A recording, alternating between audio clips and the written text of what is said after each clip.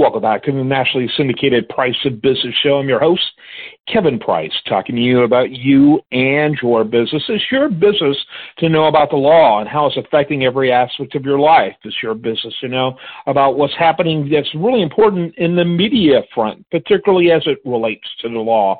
And so that's why I'm really excited about John O'Connor joining our media team here. He'll be doing reoccurring commentaries on business, the law, the political front, and the media. And we're delighted to have him join us. He's distinguished in the legal profession. He is an experienced trial lawyer practicing law in San Francisco since the early 70s. And he has tried cases in state and federal courts throughout the country. He served as an assistant U.S. attorney in Northern California, representing the United States in both criminal and civil cases. But he may be best known for his work as the attorney of Mark Felt, whom most of you know as Deep Throat in the Watergate situation. And he became very familiar with the role of the Washington Post in Watergate in his representation of Mark Felt. And so he brings a lot of experience. He also wrote briefs regarding Patty Hearst, the United States versus Patty Hearst, and really had himself involved in some of the biggest lawsuits of the 20th century, representing the federal government in the vast majority of those cases. So we're delighted to have him. He's going to be bringing his interesting insights every other week here on the Price of Business show. You can learn more about him and his work at postgatebook.com. That's postgatebook.com. And that's the name of the book that he talks about most often. It relates to media, Postgate. And again, that's postgatebook.com. All right, with that, John O'Connor. Thanks, Kevin. The Price of Business has asked me to discuss, are Trump's indictments good for democracy? Before we delve into Trump's four indictments, some needed background. After Donald Trump appeared to have lost the 2020 presidential election, his supporters throughout the country filed numerous unsuccessful lawsuits in attempts to change the reported results in selected close margin states. However, in all of these cases, even in some with seemingly clear proof of an incorrect or illegal voting process, the courts declined to allow them to proceed to trial on the merits. Why not? Because even if there were election irregularities, it would have been impossible to determine whether enough votes should have been discounted for one candidate in excess of those which should have been discounted for the other. Our judicial system is simply not geared to litigate the results of a 5 million vote state. Even if the court limited the examined ballots to, say, 100,000, how many years would it take to re-examine these votes? If, for example, a vote harvester obtained a ballot from an incompetent resident of a nursing home, that vote alone might take days of testimony to determine if there was true consent for that vote harvested. So yes, these suits were non-justiciable, that is, inappropriate for our court system. But by the same token, it would be wrong to say that these defeats are determinations that the various state elections were fair, or that votes were appropriately examined and accepted or rejected correctly. The cases, in short, mean nothing regarding the fairness of the state election at issue. Yes, Al Gore brought litigation in Florida in 2000 contesting the result in that state, but one area in which judicial intervention is appropriate and authorized by statute and precedent is in an election so close that a recount is required. Even in those situations, the courts are not doing the recounting, but rather the matter is simply returned to the regular state voting system for recount. Therefore, not only were the various Trump-supporting lawsuits unlikely to succeed, but also were Trump's effort on January 6, 2021 to implore Mike Pence and the Senate to delay certification of the election under the Electoral Count Act.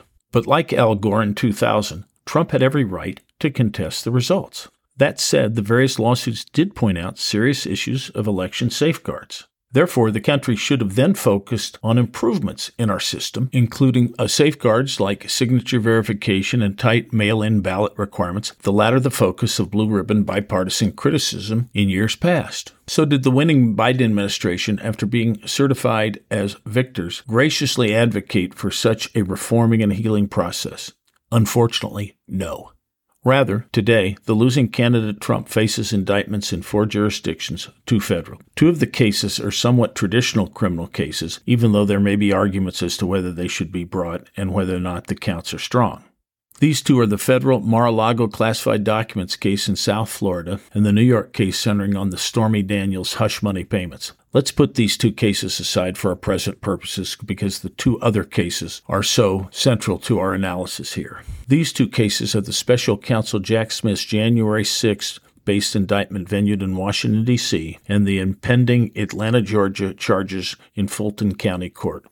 Each of these 2 cases seek, ironically, to relitigate in its own way the 2020 election, although each seeks to do so by affirming the results, in contrast to Trump's efforts to negate the results. Why would these allegations be necessary or helpful? After all, Biden won, was certified as a winner, and now occupies the White House. Why beat this dead horse? These indictments assume, of course, that Biden won, but not content with these victories in contested state courts, and therefore countrywide, the charges seek to criminalize the protests of a losing candidate and his supporters. Ironically, these charges are so broad and unwieldy, they are just as absurdly straining on our judicial system as the civil cases brought post-election by the Trump forces. So in response to allegations for each state, can Trump now put on the same proof which he was denied in his various post-election lawsuits? The very same issues arise in the pending Atlanta indictment, encompassing at least 6 states where Trump allegedly falsely claimed victory. So the same question, must Trump relitigate those 6 elections in his defense after he was prohibited from doing so when he sued? Or conversely, will he be prohibited from doing so? The Georgia case specifically alleges false claims that so many votes were of dead people, so many of felons, so many of other unregistered or out-of-state voters, etc. Along with a full trial on the merits of these claims, covering each of the 6 states in the Georgia case, 7 in the federal suit to take. Clearly, the trials would take years, not months, if the defendants were allowed their rights as criminal defendants. And in Georgia, there are 19 defendants in addition to Trump, as well as 30 unindicted co-conspirators. But the ridiculous unwieldiness and burdens of these cases are problems which pale in comparison to the broader democratic issues. In effect, these indictments punish the losing party's free speech and petitioning of the government for redress of grievances, raising huge First Amendment constitutional issues. They have the effect of chilling the free speech rights of millions of citizens who have legitimate concerns about election safeguards. So while Trump is being chastised in these lawsuits for, quote, subverting, unquote, our democracy and endangering, quote, free and fair, unquote, elections, don't these indictments do far more than anything the Trump forces did to subvert democratic processes? One can have, as I do, great criticism of Trump's post-election stratagems and intemperate statements, but they were all political, and it's not uncommon for political rhetoric to be extreme and to be incorrect. Legal rules require that pleaded allegations, unlike normal speech, be investigated and curated by prosecutors before making. We Americans strongly abhor unfairness. We dislike, indeed despise, arbitrary punishment without due process, like the George Floyd death. Hate Trump or love him, he has spent $40 million on legal fees, and that is just for openers, a punishment that would drive most into bankruptcy before a witness is ever impaneled. So that whether some of these charges stick or not, much damage has already been done to our democracy. We should all care about having free and fair and clean elections. But today, anyone who publicly disagrees that the 2020 elections were secure and well run may be chastised as telling the, quote, big lie.